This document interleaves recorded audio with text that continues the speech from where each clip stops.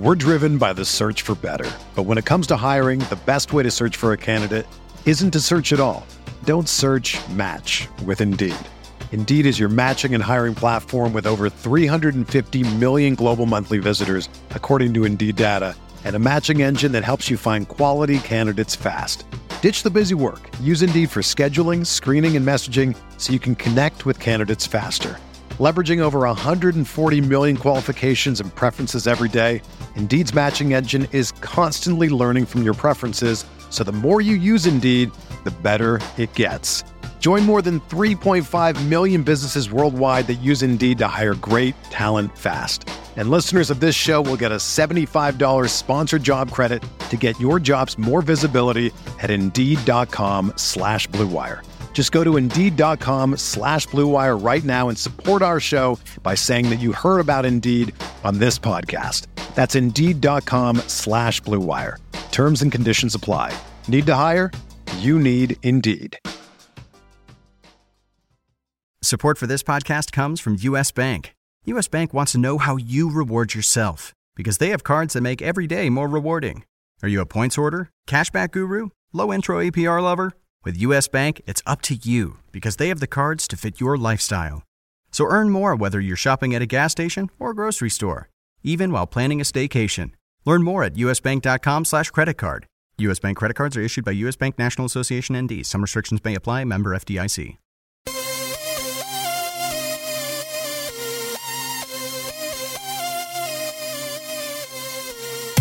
Hey everybody, welcome back. It's the MLB DFS podcast for RotoWire, sponsored by FanDuel. I'm your host, Joe Pisapia, and with me today, big time, we got Derek Van Riper joining the program. DVR, what's happening, my brother? I avoided the DL from the move. I hired help, which is very, very smart. For anyone out there who's like moved their own stuff multiple times, and if you're like past age 30, it's time to hire help. Like your friends probably have other things to do on the weekend. You know, dealing with the U-Haul is a big waste. Just pony up the cash, hire young, strong people to move all of your things for you, and you'll be much, much happier when you're done with the process. That is sound advice. In fact, that might be the best advice you're going to get on any program anywhere. You know, there's a stupid macho thing about, I can pick up and move this furniture. You're 100% right. I mean, I'm plenty strong. My thing is I just don't want to do it anymore. You know, I've moved enough friends and moved enough people. You're right. Once you cross that 30-something threshold, couches and stairs and no, why? Unnecessary. Are you an unpacker? Are you one of these people that unpacks right away? You know, I unpack what's necessary, right? So the new place, just a 2-bedroom apartment, and it's got like a big open kitchen, living room, dining room area. So that main area is good, and the bedroom, like the main bedroom is good. But the second bedroom, which is a shared office for my wife and I, that is a disaster. So we're definitely not the type A, unpack everything as fast as possible. We try to just make a decent living space and then kind of expand out from there with all the fine tuning. So it'll take us 2 or 3 more weeks to get everything the way we want it. But it's fun. It's fun to go into a brand new place. I don't know if people out there get to do that. I live in a place where real estate's booming and there's land, so new buildings get built, right? Like if you, like in New York, if you're going to get a new building, it's because something got torn down. Right, somebody got whacked, Yeah. It cost $1 billion to build a tower, and nobody can afford to live there. I live in a part of the country where it's actually possible to live in a new place. It's kind of cool to move into a brand new place, and I don't know, it's like a fresh sheet of ice too. For people that like to ice skate or play hockey, like you just kind of make it your own from the start, and that's a nice way to go in. You know what I love about it too? That you mentioned there's that one extra room now that's just like the hub for boxes. That's what happens. Whatever secondary space that isn't being used, that becomes the box hub. Right? Because I just moved in April, and I know everyone's just enthralled by this discussion, but this is important. You need to learn this stuff. There's one room that just becomes the hub for boxes and crap, and then you slowly, one box at a time, after you find the bed to sleep in and the food and the pots and things like that and the couch to sit on and watch TV. After that, it's the slow drudgery of trying to figure that out. But luckily, we're not going to hit any more drudge. We're going to go on to DFS here. We're talking about the Thursday slate here on August 3rd. We've got 3 games in the afternoon. Cardinals at Brewers on the slate here. We got the Diamondbacks at Cubs and the Mets at Rockies. Now, hopefully weather won't be an issue in any of these, but just from looking at this too, you got Zach Greinke top of the board over 10K, and then Quintana at 8.8. And for me, when you look at Quintana and how good he's been since he's gone over to the Cubs, I've been saying this all along. I thought the whole thing with him was mental this year with the White Sox. I thought he did not respond well to the trade rumors in the offseason. I think he was just putting a lot of weight on himself, and it seems like he's just reborn again. He's got a 2.37 ERA in the last 3 starts with the Cubs. He's 25 strikeouts to just 5 walks in 19 innings. All of a sudden, the strikeout rate's gone up to 11.8. As tempting as it is to go with Greinke, I think, to be honest, I'd rather have a little bit more savings, go all the way up to the top of the board, hitting, get as many shares of that Mets-Colorado game I want, play some cash games with Quintana. What do you think about that day game slate? Yeah, I think Quintana's the way to go in cash and maybe even in GPPs too, because you basically lose to 2 pitchers in Colorado. The contrarian call would be rolling Matt Garza out there against the Cardinals at 6,500. I think the problem I have with Garza is that you really can't get a lot in terms of a strikeout upside. He's got, 1 game this season where he's gone over 5 Ks. He's actually pitched pretty well overall, keeping the ERA below 4, handling his start capably every 5th day, but that's not what we're looking for in tournaments at all, really. And the Cardinals aren't a team that just whip excessively, so I don't think you're going to see more than a handful of Ks and like a 5-inning start from Garza. Marquez and Montero, the 2 starters in Colorado, off the board for me. So it's pretty much Quintana, Greinke, or Wacha. And I think when you consider the win probabilities for Quintana and Greinke, it just makes more sense to save the $1,400 and go with Quintana. Yeah, I agree with you 100%. So keep it simple on the day slate. Let's go over to the evening, break down the pitchers. Corey Kluber, top of the board, 11,100. He's going to be going against Sonny Gray, making his Yankee debut here. And, there is some rain potentially in that one too. But look, just to talk about Kluber, I think he's got, 10 double-digit strikeout games his last 13. I mean, the Ks have just been off the charts. It's really hard to, fade Kluber. And, I understand underneath him is Alex Wood, who, when you look at the overall numbers on Wood, they're outstanding. It's been a brilliant season for him. But last week, I mentioned this, I think on Friday's show, where I was not happy with what happened, where Wood had to kind of make that weird spot start, and he lasted 4 2/3. And, it's kind of a weird outing. And I feel like he got off of his rhythm. And Alex Wood is such a delicate, fragile piece that's the last thing I want is Alex Wood to get off his rhythm. And I was staying away from him. And, I know he got the win last week against San Francisco on the 28th, but you know what? He did give up 4 earned runs, and it's probably one of the worst starts he's had. So he's given up 11 earned runs in his last 2. I say don't get cute here, right? Just stay with Kluber in the cash games. Don't even contemplate anybody else. Well, I think, with Wood, he also got touched up by the Braves at home in the start before that one against the Giants. Gave up 7 earned in that outing. So, yeah, I mean, if you won against the Giants, gave up 4 runs there, had the 7-run outing against the Braves. Well, and that was the one where he had to spot. Oh, yeah, that was the early That was the spot one, yeah. So which is weird for a guy like Wood, who we know, he's delicate. I mean, let's be honest, right? We've learned that about him. I'm concerned that he's not going to be the same guy in August and September that he's been for the first 4 months. That's a valid concern, I think, because he has had such a difficult time amassing a full season's worth of starts. That's been kind of a recurring problem. The Dodgers have a lot of bullpen depth right now, so they can pull a guy after 5 innings if they want to. I think that makes really Wood and Darvish a bit more risky than you might think as we look ahead to these next 2 months. So I'm with you on really preferring Kluber as the cash option. It's a little bit funny that the Kluber Gray thing, they're $2,000 apart. It kind of mirrors the Greinke Quintana afternoon slate thing, where you get the 2 most desirable guys pitching up against each other. And Gray is cheap enough at 9,100 where I'm not opposed to doing that in GPPs. I just don't think I want to roll Gray out there in cash because, much like we talked about with Greinke and Quintana, the win probability goes down a lot since you have 2 frontline starters going toe-to-toe. Yeah, I mean, I think that's a GPP-only contrarian kind of situation where you could throw Gray out there and you figure the ownership might be low enough too where you might get boom or bust there and you might actually make some pay lines. But I'll tell you what, this rest of the slate is tricky. Eduardo Rodriguez has a little bit of, you say, he's had some good starts over the year, but I know Todd Frazier's not in that White Sox lineup anymore, but they've been hitting lefties all year, that lineup. Everson Garcia out of that lineup too right now. So it's not the same one, but still those numbers don't bode well. statistically speaking. You go down this, trough here, you got the Newcombs and Eichhoffs. It's really difficult. In fact, I'll throw this out there to you. I don't love it, but Miguel Gonzalez at 6,300 in GPP, I think you should consider it. And the reason why is because of Rodriguez and the numbers that just really stack up very well in the White Sox favor against lefties. See, I think there's enough that's changed with the White Sox where their previous success against lefties, it's not worth avoiding Eduardo Rodriguez over. I think they're going to be at least an average team against lefties because they still have Jose Abreu. They still have Matt Davidson as a righty who can crush lefties. Tim Anderson's been a disappointment this year, but another right-handed bat. Adam Engel's kind of an interesting player. You mentioned the absence of Garcia, the departure of the Melky and Frazier. That definitely hurts them. I think it's wise to look at the White Sox differently, righties and lefties, splits wise, because that's been the case all year. They're horrendous now against righties. They've been pretty bad all year. I think they're going to go from one of the best teams against lefties to a top 10 sort of team against lefties. So if they're on the road, I can see the case for actually using left-handed starters against them if you like that left-handed starter. I'm not at the point where I'm throwing kind of I'm not throwing Matt Boyd against the White Sox right now.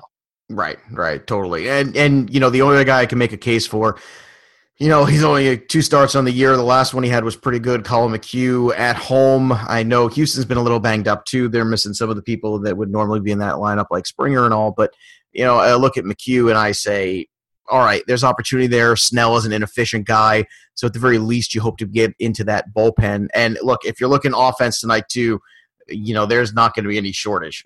When you've got Chris Tillman out there on the mound, just him and his 7 ERA, I can't believe that Chris Tillman is still going out there every 5th day. I'm not sure what kind of death wish they've got here, but the fact that he is going out there again, give me all the Tigers, give me all of that, give me shares of Cincinnati and Pittsburgh.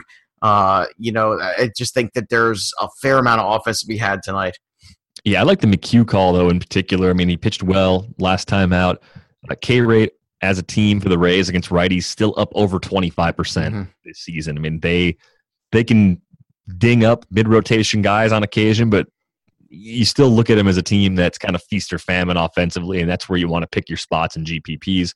McHugh being at home, having the support of the Houston offense, even without Springer and Correa, I think it's a good enough matchup for them against Snell where you like the chances of McHugh pitching deep into the game, putting himself in position for a win, but also piling up 6 or 7 Ks along the way.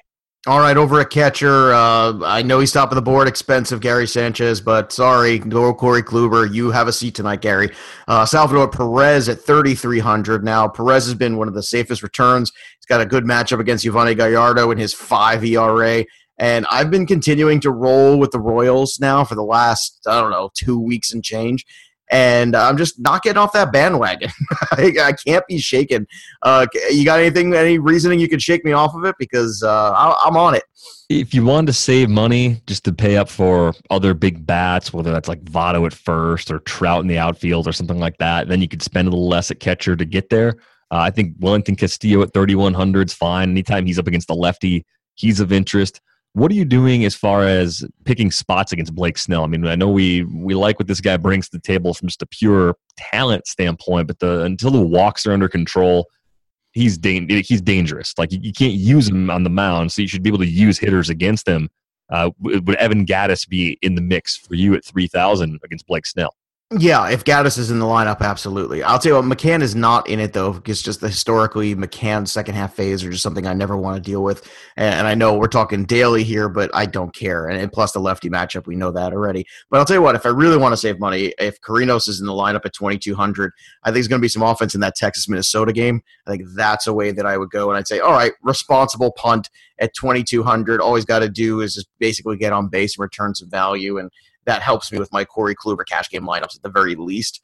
But, yeah, I mean, with this rate, the way it's been going there, I think even Victor Martinez at 27, if he is in the lineup too against Tillman, again, the 7.65 ERA, I can't get past that. Martinez has been better since the All-Star break. Not great, but at least better. But clearly showing that he's towards the end of the career. But I think that's a better route for me tonight. Castillo also decent enough, sure. It's not a night to be paying up for catcher, but you've got a spot there between Perez at 33, Victor Martinez at 27, that with Gaddis in between, you should be able to do some multiple lineups there and fit in catchers and, take away budget from catcher. That's what you want to do. All right, first base, Joey Votto, top of the board, 4K. Lucas Duda, 39. Let's talk about Duda for a second because it looks like, I know some of that work was in Yankee Stadium where that is tailor-made for Lucas Duda, but he's done nothing but rake so far since he's got over with the Rays. And you mentioned that they struggle against right-handed pitching, but Lucas Duda, left-handed bat, new to that team. What are your thoughts on Duda? 39, already up, kind of pricey, but my goodness, he's off to a good start. He's a 30 homer guy when he's healthy, and health is usually something that evades Lucas Duda, at least for a brief stretch during the season, but he missed a lot of time last year. First half with the Mets, had 17 homers, kind of a team that was struggling to put runs on the board, so those RBI chances weren't there. The Rays, more competent, of course, as we mentioned before. I like him. I don't like paying $3,900 for him. I think you're paying a tax for damage done in those favorable spots at Yankee Stadium. So I'd fade Duda, even though it's probably going to be a low-owned situation. I like McHugh enough where I'm probably going to have McHugh in tournaments, and as a result, I'm not going to have any Rays in my lineup. Yeah, I can understand that. And as much as I love the Detroit Tigers lineup, I don't think 36 is enough of a discount for Miguel Cabrera, which I can't believe I'm saying that, but I think we're at a point here with Cabrera where it's just not a good scene. We're at a point where I think you have to just call it what it is, and it's becoming one of those bad down seasons for Cabrera. And even the other night when it was a good matchup for him, he came up pretty empty there, and he's not returning value. Encarnacion at 35, that's right around that same range. Now he's going against Sonny Gray. E5 I feel much better about. And I know not necessarily Sonny Gray is the biggest home run giver in the entire planet, but if you're asking me for $3,500 E5 or 36 Miguel Cabrera, I feel way better about E5. How about you? Yeah, if I had to choose between the two, it's Encarnacion, even though it's against Sonny Gray, but I would just try to go cheaper. If I'm not going to spend up on Votto, I'll stay away from those second-tier options. Like Napoli at $2,800 always has that power threat. Hanley Ramirez at $2,900. Derek Holland, we know what happens to the lefties often going into Fenway Park. It's a lefty-righty matchup for Hanley. He's definitely been heating up over the last month or so now. $2,900 is a bargain on Hanley. Yeah, that was the one I was going to, too. I'm glad you mentioned it because that was next on the list of, why bother when Hanley's right there. And we talked about Jose Abreu. I know there's not a lot left in that lineup, but, Abreu, another one that, the matchup is certainly there. All right, let's go over to third base, other side of the diamond. You got Manny Machado at 38, Adrian Beltre, 38, Sano at 37, Freeman back at first base, but it's now still qualifying over at third, which is fun. It's just a good time. But the guy that I really want to talk about and highlight is the Moose, because Mike Moustakas is sitting here. It's August 2nd. Now he's up to 30 home runs, 69 RBI, 274 batting average. And I'll tell you what, I know the last couple of games have been quiet, but I love the matchup against Gallardo. I understand the ballpark factor is, not the best one necessarily always in Kansas City, but it hasn't hindered him this year. And I'm looking at Moustakas as probably the unsung hero of the position this year. When guys like Machado and Bryant have kind of underperformed, Moustakas has really been the guy that you could say, hey, this was the late round value. This is the guy in DFS2 that has been undervalued all year and given you great returns. Yeah, even compared to first baseman, we're talking about Lucas Duda. I think you're looking at a similar profile right now, and you're getting $400 discount on Mike Moustakas. I would rather invest in Moustakas than Duda. I know they play different positions, but $3,500 of Moustakas seems very fair at this point. What are you doing with Rafael Devers? If he's in there against the lefty, and this guy has done nothing but hit since coming up, do you play Devers even though it's a lefty-lefty matchup against Holland, knowing that Holland may not go deep into this game?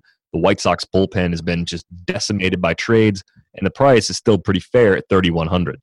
Well, is it Holland in this one, or is it Miguel Gonzalez on this? Oh, it's Miguel Gonzalez. I was looking at today's. No, that's okay. It's even better. It's even better lefty righty. It is better, and that's what I was. That was the point I was going to make. Was I do believe that. I think that's where you can make the case, sure, for Devers. He's been red hot at 3,100. This is another one that I would, put in that GPP world. He's done nothing but hit, like you said. A really good. In fact, we're talking about Hanley. I had mentioned Gonzalez earlier as a GPP possibility there. I'm throwing it out there. But that's a multiple lineup kind of GPP play. That's not if you're playing that single entry tournament. Single entry tournament, you got to have more pitching floor. For me, Devers and Hanley right now, we're talking about getting some of those. And plus, he's moved up in the batting order too, which is huge. He hit 5th on Wednesday. So that's even bigger, I think, pointer up for him and Rafael Devers right now. You ride that streak until the price starts to get to a point. When the price starts to get to 35, 3,600, that's when you can, start making these tough decisions. But right now, I don't think it's hard. No, it's until he gives you a reason not to play him, you have to keep going to that. Well, Derek Holland on the brain because he pitched Wednesday night, actually pitched fairly well against the Blue Jays. But I still like Hanley righty at 2,900 for what it's worth. I just think where he's at in the lineup, in that lineup, capable of doing so much damage, absolutely take advantage of a discounted price on Hanley while you can. All right, let's go over to second base. Jose Altuve, top of the board. It's expensive. There's no way around it. 4,500 is expensive price against Blake Snell, but my goodness, we know what Altuve does against left-handed pitching, and if you are going to pay up, let's pay up for the man hitting 365. Can we please? I mean, he nearly hit 500, I believe, in the month of July. I don't think he actually did, right? I think he fell just short. I'm correct, right? 470 something, I think I saw. Yeah, but who's, we're splitting hairs, right? Who's counting? Pretty amazing. I'll tell you the other guy, though, too, there's a big gap between, with no Murphy on this slate and, some of the other guys missing, it's a big gap in price between the number 2 guy, who's Jonathan Scope, who's got the lefty matchup against Matt Boyd. And you want to talk about another guy who's done nothing but rake, it's Scope. And the power's there. The ballpark factor is good. The matchup is good. Everything points to, this is another one to Baltimore, Detroit. There's going to be some runs in this game. And, if you want to start to get some shares in some multiple spots, I think Scope is certainly one you want to have some shares of tonight. Yeah, Scope was the most expensive second baseman that stood out to me as I broke down this slate. I mean, Altuve, sure, if you got the money, if you're going cheaper at pitching. Probably going to be a tough sell tonight, because there's not a lot of those great, lower end options where you can go, yeah, you know what, I'll take my chances with a quality starter and a big strikeout. There's no Brad Peacock kind of pitcher out there tonight, where you could maybe squeeze an Altuve in a lineup. Right. So with that, I think I'm looking at Scope as the best expensive option, but I'm more likely to end up with Brian Dozier as my primary option. He's 3,300. AJ Griffin going for the Rangers. There's nothing to like about AJ Griffin whatsoever. No. So that's one easy spot. Ian Kinsler, is he in Miggy territory where the discount, even at 3,100, you look at it, you just say, no, thanks. I don't want to deal with this because he hasn't been himself this year. And he hasn't, but it's Tillman. And it's funny, we were just Todd Zoll and I were just discussing the same fact about Kinsler, where he was saying that he was good with him the other night. And I said, I have a problem getting there. I think it was against Sabathia. And, it was another, blah night for Kinsler. Yeah, it's getting trickier. I would hold out more hope for Kinsler because of the style in which he plays, a little bit more contact oriented, so he can get you a little bit more points necessarily than the big slugger like Cabrera, where you're looking really for Cabrera to, hit you that bomb at this point. For whatever reason, that's where we're at right now. So you have to be honest with yourself. I want to ask you one question too. You mentioned Dozier, but for $100 more, Whit Merrifield, another guy, against Gallardo. Whit Merrifield's been a guy. It's stolen bases, hit for power, hit for average, getting on base. He's done everything. Do you feel a little bit better with the floor of Whit Merrifield for $100 more than Dozier?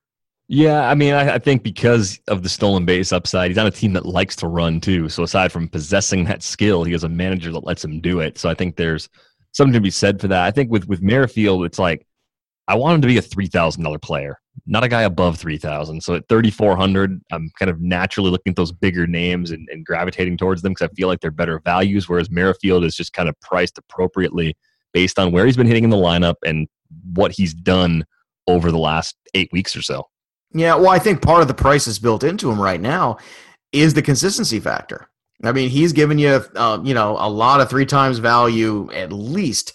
And he's giving you a lot of upside where he's had a lot of 15 to 20 point nights in there as well, where he's really justifying that. And it's been tricky right now. I mean, another injury here with Pedroia, he's on the DL. Not that he's the greatest option, but the middle infield, especially shortstop, where we're going to next, has just been ravaged. When Trey Turner's gone, Carlos Correa gone, you're losing these guys all over the place. It's been significantly more difficult. I want to start with Elvis Andrus, who every time I say FanDuel scoring hates Elvis Andrus, and it seems to hate him again, 3,500 in this one. Now, it's been a little quieter over the last couple of days, but still, we're talking about opportunity. He's going to go against Adalberto Mejia, I believe, is making the start for the Minnesota Twins. So Andrus certainly gives you that option there. Lindor is the top of the board at 42. I have a hard time getting there, but let's go down a little bit further and talk about Gene Segura at 35. That's another guy with a skill set going against Trevor Cahill, who first start, not so good with the Kansas City Royals. I kind of believe in what Cahill was doing before he got hurt. I'm just worried that he could be pitching hurt again, and we don't know. With Segura, it is a lot like Merrifield, a better version of that player where you have this sort of speed foundation kind of bails you out when the power doesn't come through. I like that they're on the road, maybe get an extra plate appearance as a result of the ninth, being an opportunity for the Mariners to hit. So I always kind of look for that as an edge if I'm stuck between two players. But looking at some alternatives, it's bad. Like you said, like Didi gets Kluber, so that gets right. So he's off, right? If you want to go all the way down to the bottom, you got Ozzie Albies at 2K. But this might be the kind of day where you do it. I mean, there's just enough missing pieces where Ozzie Albies could be an actual solution. The other guy that I didn't mention at second base that I think is kind of interesting is Scooter Gennett. I mean, he's 2,900 going up against Chad Kuhl, and when Kuhl gets dinged up, it's by lefties. So that's just one other way to save in the middle infield. Tim Beckham against Matthew Boyd at 2,500. I was really surprised when the Rays traded him. I mean, not that I expected him to be a part of their long-term plan, but I just thought they were content to keep moving him around the infield. Clearly, they're getting healthier, and that's why they did it. But if I'm going to use Tim Beckham, it's going to be like a GPP or maybe even a cash punt with a matchup against the lefty and in a spot where the Orioles are at home. And I think that's what you're looking for because you get that extra park boost, and Matthew Boyd's a guy that I don't really look at as like a shutdown starter. So I think Beckham can be sort of useful. Yeah, when you mentioned Didi too, who's one of my favorite options. I mean, I roll him out there. He's almost like a lineup builder. Like I just kind of go there and I find Didi Gregorius. I look at the matchup. If it's good, he's just in there for me. But on a night where you're limited, where you're missing some of the big guys due to injury, or you're missing them because they're not scheduled to play, and then the ones that you do usually go to aren't available because of the matchup, it does become tough. And this is a challenge. Today, on most Thursdays, can be a challenge. This one's a little bit tougher than most. So I feel like this is a night where you're playing the salary game. That's what you're doing. We mentioned Devers at 31. We mentioned Albies there at 2K.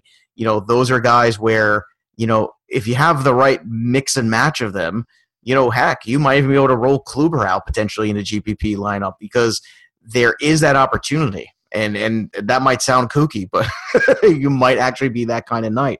All right, baseball is here. Don't get stranded out on first base without a RotoWire subscription. And don't miss out on this great offer. Make your first deposit on FanDuel today, and you'll get a free 6-month RotoWire subscription. So go to FanDuel.com/RotoWire to claim it. You must be a new FanDuel user in order to be eligible, and users may only establish one account on FanDuel. That's FanDuel.com/RotoWire. On to the outfield, top of the board, Mike Trout, 48. Aaron Judge against Corey Kluber. Thanks, Aaron, but we're going to pass. You got Mookie Betts at 41, Nelson Cruz at 41. But McCutchen, I'm going to go down and talk about him. He's got Sal Romano. He's 4K. I said it the other night. McCutchen was my favorite choice of the high-priced 4K outfielders and above, which I can't believe here I am saying that after the awful start he had. But this is where we're at, and that night he had, 1, 2, 3 home runs. So it worked out. And I'm saying it right now. Game. Yeah, and I'm saying it again. He's my favorite of the 4K outfielders yet again tonight with this matchup. Yeah, I don't blame you. I think Mookie Betts against Miguel Gonzalez is pretty viable too at 4,100 if you can spend up. And just as we talked about with the problem with Jose Altuve, I mean, Mike Trout's 4,800. So trying to get Trout into the lineup on a night like tonight is going to be pretty challenging as well. Justin Upton, pretty interesting to me against Tillman, 3,900, kind of right around that $4,000 price range. Trey Mancini also getting a lefty with that Matthew Boyd matchup. I want some exposure I mean, in 3,000 is cheap for a guy that has as much power as Trey Mancini does. Love him. Look, I own Mancini shares all over the place this year, and I think it's great that he's finally kind of, he's been a guy at every stop of the minor leagues. If you go back and look at the track record, he always had an adjustment period, and then after he got past that adjustment period, he was outstanding. And then the next day he was move up, adjustment period, outstanding, and it's been no different. Last year, adjustment period. This year, he's been terrific. I want to talk about Odubel Herrera, too, another guy who is finally living up to some of the hype he has. Got Parker Bridwell, who, that's another name we neglected to mention. Bridwell's 5-1 with a 2.83 ERA, and I don't want to go crazy about records and things like that, but on a slate where you might be looking for some pitching, that's another GPP arm you might want to consider that's very cost efficient, because Bridwell, not overwhelming, but I think can give you the quality start and at least put you in a position to be productive or return on investment. But Odubel Herrera, nonetheless, at 32 in that outfield spot, another guy that has been swinging a hot bat and can get points for you in different ways. Get points for you with his legs, get points for you with the bat, and that's what you're looking for. What about Starling Marte at 3K against Romano? Was that another one where you start to add him along with McCutchen, maybe a little pairing there in Pittsburgh? Yeah, I think so. I mean, you get the speed potential. There's pop. Romano's very unproven. Could see some middle relievers from the Reds at some point. No issue at all. Marte at that price is a really nice value. There's a few guys just under 3,000 that I'm looking at. Mikey Matuk at 2,900, like that spot for him. Pretty much anybody against Tillman is worth thinking about. And Matuk, because he's an outfielder, maybe gets bumped compared to some of the other Tigers we've looked at. But you look at like Byron Buxton at 2,500. I know he's had a disappointing year. AJ Griffin is bad. The Rangers have blown up their bullpen. They've been pretty terrible all year in relief anyway. It just seems like Buxton in GPPs is still worth thinking about. And the other cheap outfielder of interest, I think, is Jesse Winker. Could be hitting second.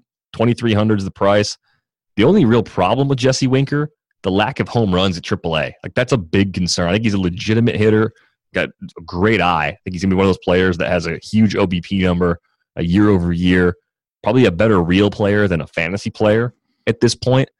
At that price, though, is it worth filling in with Jesse Winker if he's hitting second tonight? I mean, like, is that worth it, even though there's a very limited home run probability? I keep coming back to this whole thing, and it's funny because Winker, he seemed like he was going to be the complete package, the way scouts were talking about him as a 20 to 25 home run kind of a guy.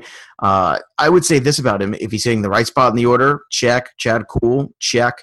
All those things are marking out for him, and if he's hitting in the 2-hole, I would use him. It's the same theory you got with Devers, and I keep coming back to this where you could take these guys and create a GPP kind of lineup with a couple of them and put Kluber in a pitcher and still get some really responsible Moustakas-type bats around it, and I think you can compete. Now, I know some people say, you want to create a lineup that's just going to try to win that top spot, and that's how you separate yourself. But on a night like this, I think having a pitcher like Kluber who can drop 60, that right off the bat, when there's a lot of other wacky matchups on there, I think there's a lot of opportunity there where it should be strongly considered.